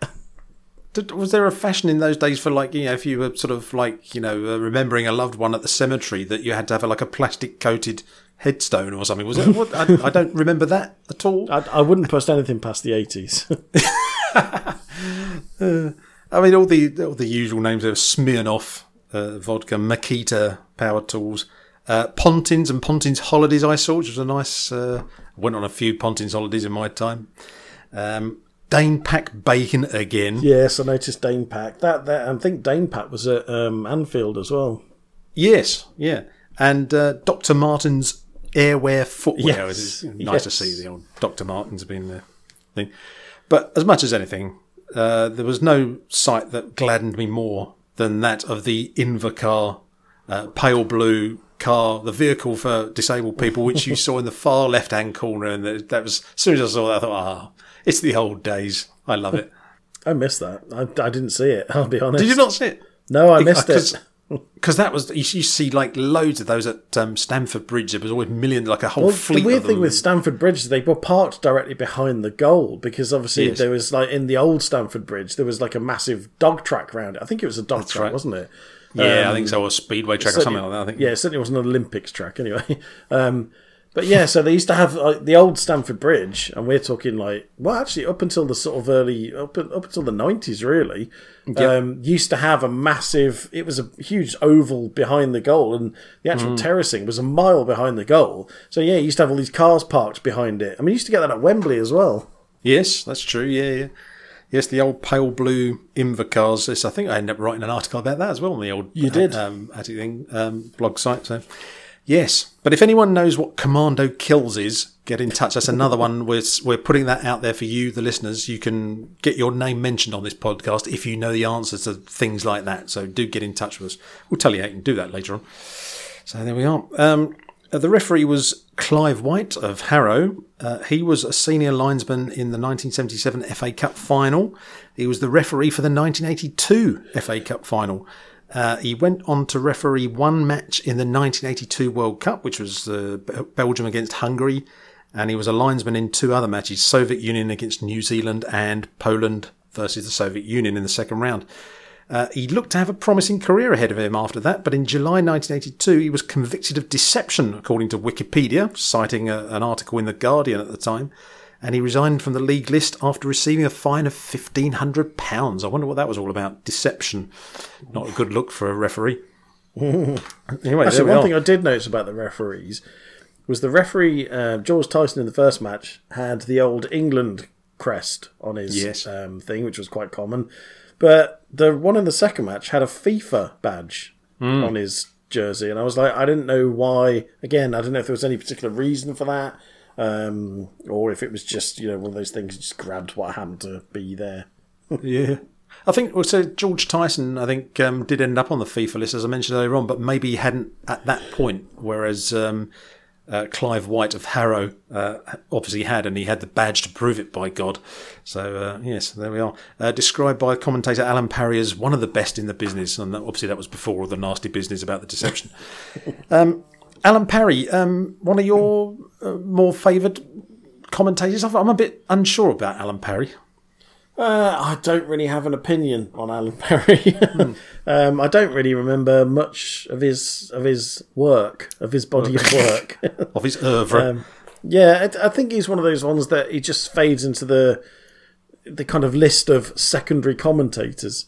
You have your top people like Motson and Moore and Barry Davis and all that, and then you've got your secondary ones who always commentate on the second matches. And I think I've said before, Gerald Sinstadt was my all-time favourite of those, because he was rarely seemed to do the top match, but he was always there in the roundup or the second match, and I love Gerald Sinstadt's voice. Me too.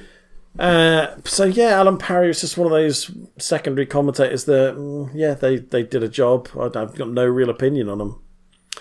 My memory of Alan Parry, as you hear on this commentary, he was quite sort of competent. He just, he got on with it. He did his job. He did it well. But I seem to remember when he went on, he got the job with Sky Sports when Sky Sports was taking off, and they signed him up. And at that point, I sensed that he started to get a little bit sort of cocky with his commentary, like trying to make little smug, smart little jokes. But I don't know if that was just a perception that I had. And at that point, I sort of thought, no, I don't want you doing kind of little, aren't I funny jokes, and just stick to commentating. Yeah. And I think that's what's left a nasty sort of taste in my mouth. But again, listeners, if you have an opinion, let us know. Do you like Alan Parry's commentary or not? Do get in touch. So we get the lineups again, and of course we get a sighting of the young 20-year-old Christopher Roland Waddle there at the bottom of the list for Newcastle United. Norwich no longer have Justin Fashanu on their list. He went to Nottingham Forest, but they do have future England goalkeeper Chris Woods in goal. And I always found it a bit of a funny sort of thing as a kid when Norwich goalkeepers, because they wore green shorts, they'd wear the green top. So they look very green as goalkeepers go, the Norwich goalkeepers. It was a bit strange. But a young Chris Woods there as well. And Alan Parry's intro, he picks out Imre Varadi as the latest player to sport the famous Newcastle number 9 shirt, following on from people like Jackie Milburn, etc., etc.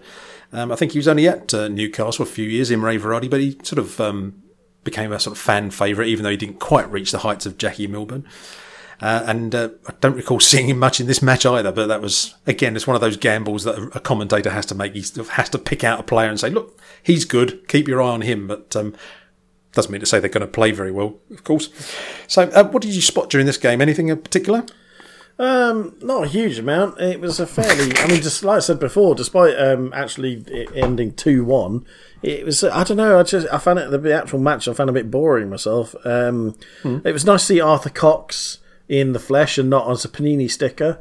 Cause I think we talked about this before. In Football 87, the most common sticker was Arthur Cox, so it was nice to see him actually in the flesh and not on a sort of flat piece of plastic.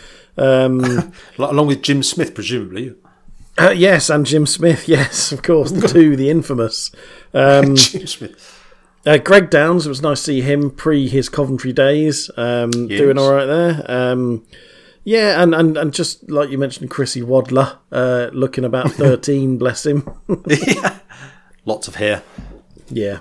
And quite sort of smartly combed and all the rest of it, but yes. Of course, Waddle scored the first goal in this match. Apparently Newcastle's first away goal for 8 months. You lucky Newcastle fans. It was a crap goal as well, wasn't it? Yeah, he sort of bundled it over the line. Chris Woods forgot how to be a goalkeeper and sort of forgot that he's allowed to use his hands and sort of fumbled the ball directly into 2 Newcastle players' sort of pass, and then Wadler just smashed it into the net. Smashed it in from 1 yard out. Yeah, good exactly. For him. Actually, it was interesting to see some like kind of foreshadowing, as quite a few times Waddle hit shots across the goal which didn't quite go in. I was getting touched of Italia 90. Yeah, I was thinking that as well. Yeah, we see Dave Watson scoring for Norwich. He equalised with a header, making it 1-1. Lovely sight at one point. There was we see I think it was a Newcastle. Was it Newcastle player? Barton? I can't remember which side he was on, actually. No, I can't think. But he was on the ground injured, and there was a sort of ground-level camera looking at him. And in the background, you see this guy walking around the outside of the pitch with a trolley. Looked like a tea trolley of some sort. Yeah, I saw that. But it wasn't a tea trolley, because there wasn't... Yeah, it didn't have a tea urn on it or anything. It was, I thought, no. Where's he going with that? What's that? Tea urn? Hey. Oh, dear. And... a couple of lovely moments where players had a shot and it fizzed past the goal and nearly hit people. First one, there was where stewards had to duck pretty damn sharp when Norwich's Mark Barham unleashed a shot. And then near the end of the match, the Newcastle player John Brownlee unleashed a rocket of a shot, and it's going straight for a policeman who's standing behind the goal. And all he does is just casually lift one leg to let the ball go under him, and it just hits the fence behind him and goes. I thought, well, that's casual for you. That's he didn't just dive out of the way. These policemen, they've just got a good idea for how to judge these things. The long leg of the law. Indeed, the raised leg of the law.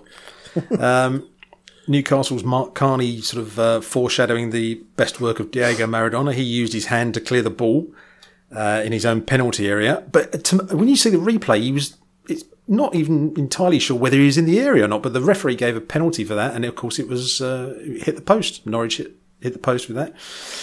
And then much was made by Alan Parry of the Norwich player Ross Jack, who headed over seemingly an open goal from inside the 6-yard box, but he was challenged by a Newcastle player, so it wasn't quite as easy as it was made out. Well, the thing as well with that particular one, from the angle that they originally showed it on, it looked like the ball was actually going to go in anyway, and if he'd have left it, it would have gone in, because he'd sort of chipped it over the keeper. But when they showed it from behind the goal, using the behind the goal camera, which they liked, you could see that it wasn't probably going in at all, and actually it wasn't that easy a shot to get because you had to nod it down, and it was because it was quite high in the air. So, but yeah, it's just like angles and everything. Yes, indeed. And Norwich substitute Andy Hart. He had his entire Football League career captured in this programme because he came on as a substitute. He only played 17 minutes in this match, and that was the only 17 minutes of first-team football he played for Norwich, and then moved on to non-league team Galston Town. So basically, he picked the right moment to come on for Norwich. He won a Champions League medal. Yeah, I was a key member of that team. He probably had it taped on his VHS at home, and he's now got his entire league career there for his grandkids. And the aforementioned Ross Jack popped up to score the winner from a header to make it 2-1. So Norwich won that one. Final scoreline at Carrow Road: Norwich City 2, Newcastle United 1.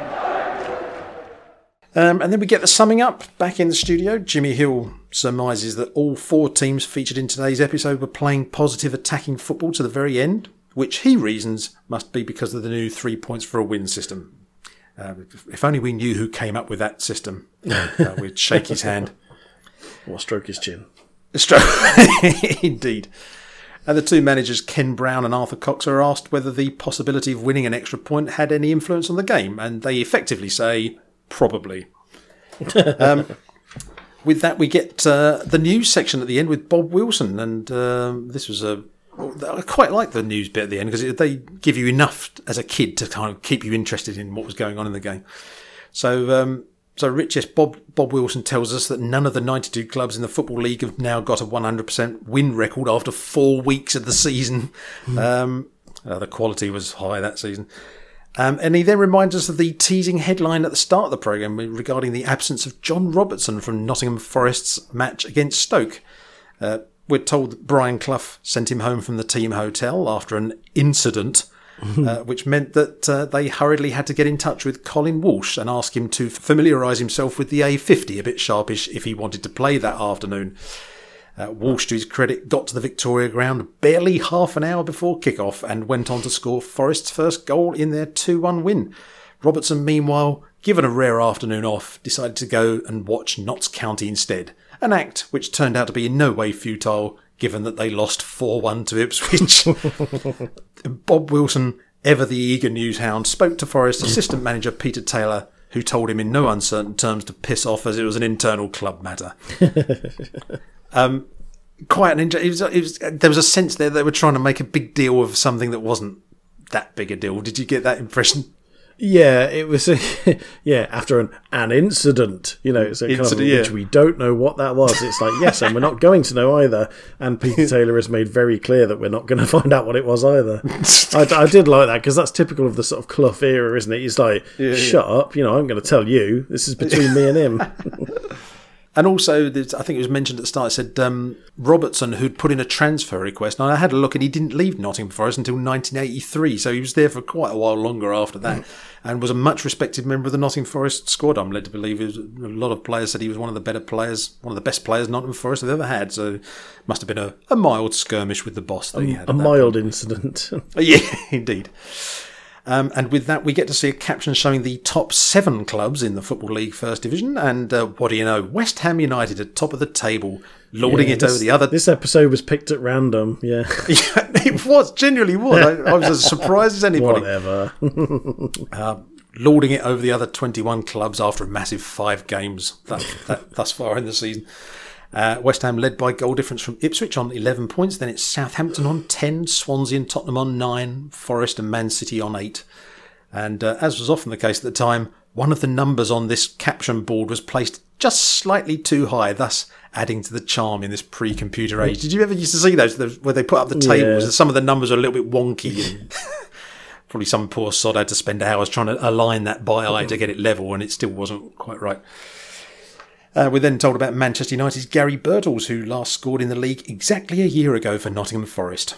Bob Wilson, quote, Birtles, who exclaimed gratitude and appreciation at the fans' patience during his goal drought as the camera zooms in on a photograph of the player in a manner suggesting he's a serial killer on the loose that's being searched for by the police. Did you see? He just zooms right in on his eyes. It's like, just trying to get into his soul. These eyes. The eyes of a killer. And we then see another caption showing the bottom 9 in the First Division, all a bit random. 3 of which are Arsenal, Manchester United and Liverpool. Bottom of the table is Wolves with 4 points from possible 15, and just above them are Middlesbrough on goal difference. But spare a thought for Everton, says Wilson, who will be playing against Notts County next week with defender Mick Lyons in goal. Both of the regular keepers, Jim Arnold and recently signed Neville Southall, are injured, so it's on with the green jersey for Lyons. I checked this, and apparently Everton won that game 3-1. I presumed that Mick Lyons was playing goal, so if he did, he must have done rather well, I would have to say. In Division 2, we see that Sheffield Wednesday are top of the table, a point ahead of Luton, 3 ahead of Grimsby, Watford and Norwich. Wednesday would go on to finish 4th at the end of the season, while Grimsby avoided relegation by just 2 points. Luton, meanwhile, ended up as Division 2 champions that season. We then see Swindon leading Division 3. They ended up getting relegated 8 months later. And Bournemouth are the leaders in Division 4. They did end up going up at the end of the season in 4th place. And finally, it's the pools news, and there's a very good chance of someone claiming the jackpot as long as they've scored 22.5 or 23 points on their coupon. The numbers are 2, 20, 31, 30... Oh, I don't know, who cares? And with that, Jimmy Hill trusts that we've enjoyed this edition of Match of the Day and says, thank goodness there's no noisy fire alarm this week to disturb the peace of the programme. What was that all about? I presume he means fire alarm. I thought he just said fire alarm. But he sort of said it in a strangulated sort of alarm or something. And I thought, what are you talking about? I guess there must have been a fire alarm on the last show. I think there was. I have a vague recollection of seeing it on one of those kind of clip shows or something. So I think there was. I haven't been able to find it on YouTube, but I think that's kind of. I really like the fact that on the pools thing they had a thing. It said Telegram claims required for pools win. It's like Telegram, jeez, not even like on the back of a postcard. A telegram. Stop. Yeah, I have won the pools. Stop. Please give me money. Stop. I'm at Marbella Airport. Stop. have sold the house. Stop. Left wife and kids. Stop. Please stop. Have run away with woman at number 48. Stop. Oh dear. Yeah, I didn't see that. It was always telephone claims and stuff like that. But didn't see the telegram. Use your email for God's sake. Oh no, you couldn't. And then it's the end credits. We see some slow motion action from the Liverpool-Villa match as the credits roll, ending with the sight of Jimmy Rimmer leaving the field with a mighty puff of the cheeks. No Barry Davis on this one, I noticed. Well, actually, do you know what I did notice in the credits? Production team, Brian Barwick, or Barwick. Barwick, yes. Who, of course, went on to be chief exec of the FA. Of course, that's right. I thought I recognised the name. Yeah. He used to be always on the credits at the end of Match of the Day for a long time, and of course he did. I'd forgotten all about that. But he was head of ITV Sport and BBC Sport and stuff. So that's right. And then it's just, but obviously I would have never known him from that. And then just suddenly it's like, Brian Barwick, or Brian Barwick, however you pronounce it. Yeah. Dion. So there we go. So that's it. That was the episode of Match of the Day from Saturday, the 19th of September, 1981. Any thoughts on that, Rich? It was fun watching it again. Like I say, it's really bizarre that there was no roundup or anything. But I guess it's because of the lack of cameras. Like you said, it's not like a case where now they send cameras to every game and then they choose who's going to be on. It's like it's like a case of we've got 3 cameras. In fact, we've got 1 camera and a behind the goal camera. And it's only behind 1 goal. And it's bloody expensive, so we're going to use it. Exactly, outside broadcast. Where are we going to send this? So it was odd not to see a roundup on it then. Literally just 2 matches, and also strange to see a match from the second division getting. It's weird. Like obviously now, Match of the Day is so focused on the Premiership. It's like you obviously. I mean, okay, due to contracts and stuff, they would never show them that. But even before it became the Premiership, I'm pretty sure they didn't show lower league stuff on Match of the Day when I used to watch it in the sort of late 80s, early 90s. I don't honestly know. I can't remember. Well, there was a period, I don't know the exact years, but I know, I've got a feeling it was maybe in the years following this, or maybe it was the late 70s, when they had, there was a quota, they had to show a certain number of games from Division 3 and Division 4, and they did that for a short while, and actually I thought that was quite good, because you would get to see, the Tranmere Rovers of this world, and the Scunthorpe Uniteds, and the whatever, and more by luck than judgment perhaps, but they often would find really good games in those lower divisions. I know it sounds vaguely patronising, but I don't think they did it very often. They only did it maybe for a few seasons, and it might have been an edict from the Football League saying, oi, if you're going to show football, there's 4 divisions in this league, show some of our smaller teams, and so they maybe did it under sufferance possibly, I don't know. Because they tended to show that more on Football Focus, a lot of the sort of lower division stuff, but yeah. Indeed so. So there we are. So now then, the way we're going to do this is we're making this first episode of the Football Attic Rewind completely free to access because we want you to have a listen and see what you think, of course. But after that, what we'll probably do in some fashion is we'll ask you to support us on Patreon in order to access the podcast instantly. So for a small fee every month, you'll be able to hear each new episode straight away the moment it's been made available. And that small donation will help us to pay for research material, which hopefully in turn will make the podcast more detailed and more interesting to listen to. But don't worry, if you choose not to support us on Patreon, that's fine as well. It will just mean that you'll eventually have to sort of wait probably for about a month to hear it. But we're sorting these things out. We've rushed into this, admittedly, but that's just because we were keen to sort of get on with this. We're still trying to iron out all the details, but we'll let you know how we're going to do this. But this one's on us. It's a free episode, and we'll let you know in due course how things pan out. Following us on Patreon, if you do follow us, it will mean that you get to hear any sort of bonus podcast we record, and you'll also get to have a say in some of the episodes of Match of the Day or the big match that we end up reviewing. So there'll also be a few other benefits, I dare say, we'll try and throw in. Anything we can think of, we'll pass it your way if you are a Patreon supporter. So that's essentially what we're hoping to achieve with that. But meantime, you can send us your feedback if you like. We'd love to hear from you. It was always the case when we used to do the Football Attic blog and the podcast. It was just wonderful hearing from people like your good selves who would send us feedback. So if you've got anything to say about this particular episode of Match of the Day that we've been talking about, or indeed Match of the Day generally, or the big match, if you want to tell us about Kenny Dalglish and how he should calm down a bit. Are you a stone enameller? Are you a stone enameller? And do you know what that commando thing was that we mentioned earlier on? Very strange. Then do get in touch with us. You can send us an email because we're sort of nostalgic about communications methods as well. If you want to send us a long message, you can get in touch with us at admin@thefootballattic.com. Our Patreon page is patreon.com/footballattic. And we're on Twitter, which is most of the time manned quite successfully and brilliantly by Rich at twitter.com/footballattic. I get on there as well sometimes just to sort of throw things out, but that's always on the go. So if you want to drop us a line there, just get in touch with us and just say hi or tell us what you thought of the podcast. We'd love to hear from you. Or send us a telegram. or indeed telegram us, and don't forget to use the word stop instead of a full stop. Otherwise the people at the GPO will get very angry. But I reckon that's about it from this first episode of the Football Attic Rewind. Thanks, Rich, for your company. It's been lovely talking to you and being in the attic again. Indeed, it's a nice, comfy place to be. I'm glad we left these beanbags up here because, although I don't know how I'm going to get out of it now, so I might just have to roll across the floor and fall down the hatch. Anyone want to buy a ZX81? That's all I'm going to say as we...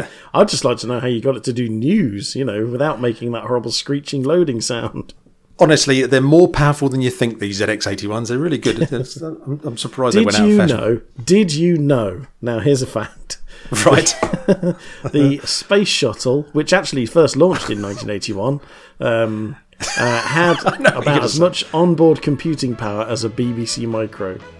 As a mobile phone is the version I've heard. That's balls. Because you couldn't get Flappy Bird on the shuttle.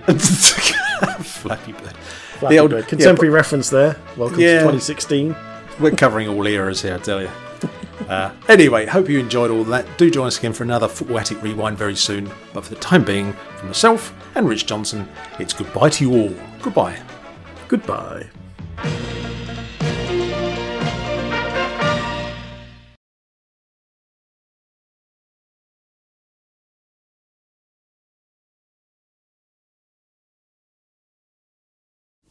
When you buy Chart Hits 81, you get Volume 2 absolutely free. It's madness. Now pass the blame. Godley and Cream and Human League.